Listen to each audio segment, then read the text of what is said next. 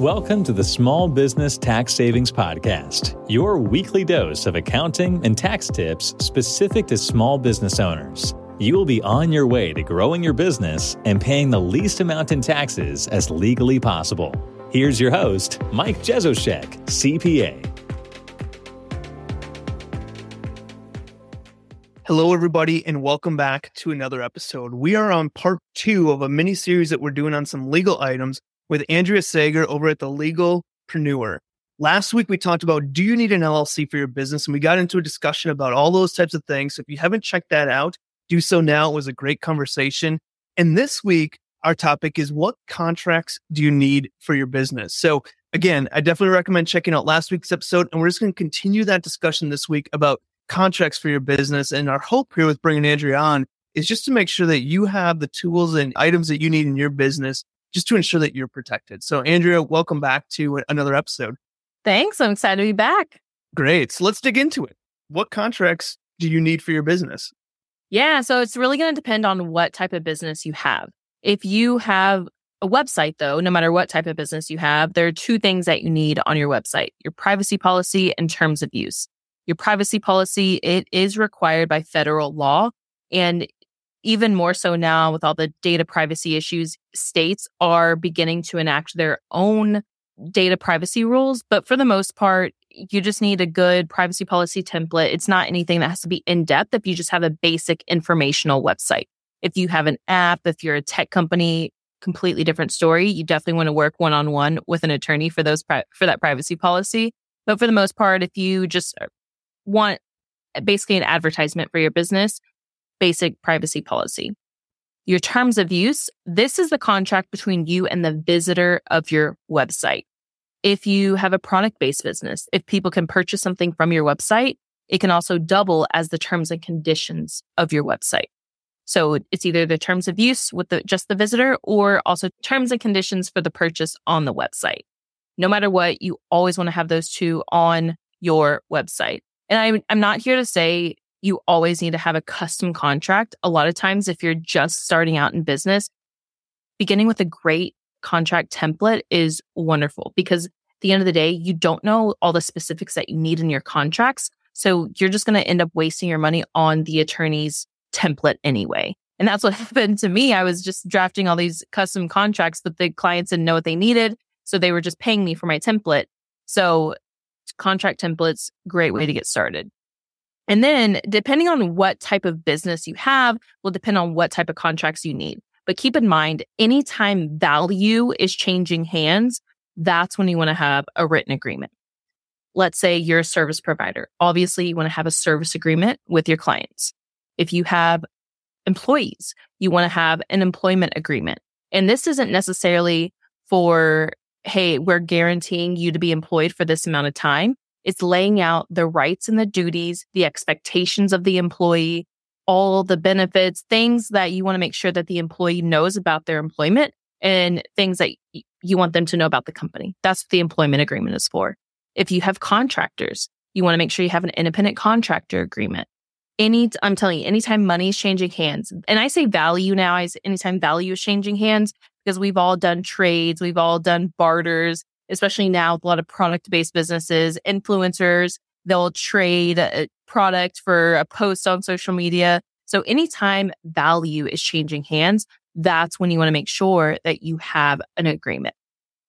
Is there a certain size in your business or a certain type of activity where you're like, you need something completely custom, versus you kind of mentioned that idea of a template that you're using? Because I think that a lot of business owners get confused, nervous about this area where they're like, oh, I found this employment agreement on Google. I don't know if it's right, if it's wrong. I don't know what to do with it. Is there a certain size in your business where you think, yeah, this is where it makes sense to have something more custom versus not, or age in your business? What do you typically talk to clients about that front for? Well, I think it's a matter of when you know. So let's say you start with contract templates and you've been in business for however long, but you know there's things you want different in your contract. You're like, hey, I need to make sure this is in the contract. I need to make sure this is in the contract. That's when you want to go and chat with an attorney and make sure the right things are in your contract.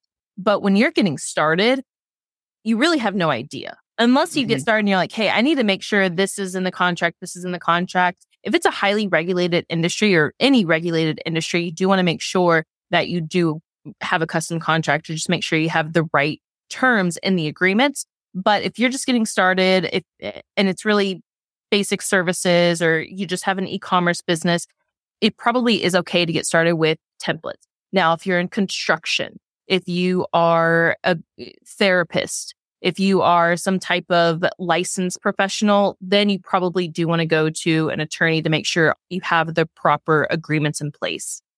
Yeah. And so what I'm kind of hearing is like, if you're starting to generate income, if you have some good income coming through, take a little bit of time, talk to an attorney, get those personalized, just so at that point, you're protected and safe. So it kind of just adds on to, hey, we talked about last week having an LLC. We've created some protection there, but now we're protecting maybe not just ourselves, but some of the activity going on within our business, and making sure that people aren't at some point we're providing this type of service, but somebody else thinks we're doing this. Yeah. And even to add on from last week, having the LLC, that's the thing you need to be aware of in your contracts. Once you have the LLC, the contract is not between the client and you as an individual. It is between the client and your LLC, your company. Always make sure that it's the LLC that is in the contract, or your entity if you have a corporation, whatever it is. It's not you as an individual. And when you sign the contract, you will actually sign your legal name, but you're signing on behalf of the company. You're not going to sign the actual company name. You're signing your legal name, but it is for the company. But that's one of the biggest mishaps. We have clients that they'll come to us for an LLC, and we really just build out all of their legal stuff, and they get the LLC, but then they don't change the LLC in their contracts. I'm like, hey, this is the number one reason why we have the LLC, is to make sure we're binding the company, not you as an individual. Mm-hmm. Yeah. And I think, one thing that you've talked about, and we've talked about in a previous episode as well, is, sometimes when you're doing business, you're just like, we both, what I'm providing you. I know what you're providing me, whether that's in the form of payment or whatever. Let's say you're doing a service for someone. You're like, I know I'm doing your taxes and bookkeeping. You're paying me $100 a month or whatever the dollar amount is. But oftentimes when these contracts come into play is 2 years, 3 years down the road, and someone says, hey, I didn't receive this. And then it's like, whoa, wait, was that in the contract? Was it not in the contract? Yeah. So I think, not only from a protection standpoint, but it just also helps build that clarity of what are the expectations on both ends. And so if you're signing up for a service, what are they actually providing you? It's not about what was that conversation you had with them? What did you guys talk about on the sales call? It just kind of solidifies that service offering with a contract. Oh, absolutely. That's what I tell people. I'm like, because a lot of, especially newer business owners, I have found that they're timid to use contracts. They're like, oh, I don't want somebody to think I'm trying to pull one over on them. And I'm like, no. You completely have to change your mind frame, your mindset around this, because the contract is in place to lay out the rights and duties of both parties to the contract. And it's really to provide clarity, because you may have discussed something, whether verbally in an email, over the phone, but once it gets in writing, you have to make sure what was discussed is there. And we've all heard it, get it in writing. But if you discuss, ABC, and there's only A, B in the contract, and you ask them about it, and they're like, oh, yeah, C is included, do not sign that contract until C is there written in the agreement. I've seen that happen so many times. And honestly, a lot of times it's not done maliciously. They just the other party forgets about C, and exactly what you said, 2 or 3 years down the road, they're like, hey, where's, this C, this item C? And they're like, oh no, it's past the time, and it's actually not in our contract. Yeah. What do you do then? Well, yeah, you can sue on it, whatever, but it's just not going to be worth it at the end of the day. So if you discuss ABC and you only see AB in the contract, do not sign that contract until C is also in that contract. Amazing. One question I kind of have on that is, what constitutes a contract? If someone says, if I send an email to Andrea and I say, we're going to provide payroll services for you, it is $200 a month. And you say, great, that sounds good. You can send me my invoice for every month for that $200 a month. Is that a contract? Or, what has to be involved in that contract? And, obviously that's very informal, but in some ways, what we're providing you and you've agreed to a price and everything else. So, what constitutes a contract? When do you need an actual paper document versus just kind of that email correspondence? Yeah. So actually emails can double as a contract. It can be a written agreement. The only things you need to be present to have an actual agreement, a contract, is offer, acceptance, and consideration. An offer is you saying, hey, we will provide payroll services $200 a month. And the other party says, great, I accept. I will pay that $200. So you're providing a service. They're paying you money. That's consideration. You don't have to have it memorialized in an agreement, although it makes it cleaner. However, if worse comes to worse, having it all in an email, that does work as a contract. So those people listening, they're like, oh my gosh, I've been running my business for 20 years, have never had a signed contract. They might be in a situation where, hey, it's okay, the way you're doing it, but now listen up and say, maybe we should change that moving forward. So how does that work? I'm one of those person, never had a signed agreement, never did anything like that. And now I'm listening to this, I'm thinking, oh man, I should get some contracts in place, some agreements, things like that. What does that process look like to implement that? Do I have to go back to everybody they ever worked with? What does that look like? A great question. I actually did an episode on this several months ago. I think it was earlier this year, but the question was exactly that. Like, hey, they had ongoing clients and they wanted to introduce clients, but they they wanted to introduce contracts, but they didn't know how to do that because they were already working together. If you were no longer working with clients in the past, like you worked with them, didn't have an agreement, I wouldn't go back to them. But those that you are actually working with, all I would do is just get a simple agreement and just say, hey, look, I started working with an attorney to make sure, everything in our business is buttoned up. And I always say, like, blame it on me, blame it on the attorney. Just say, my attorney really wants me to get these things buttoned up in our business. I just want to make sure we have a signed agreement, and be very open about it and just tell them, look, if you see anything that you don't agree with or that you want changed, let me know. We can fix it.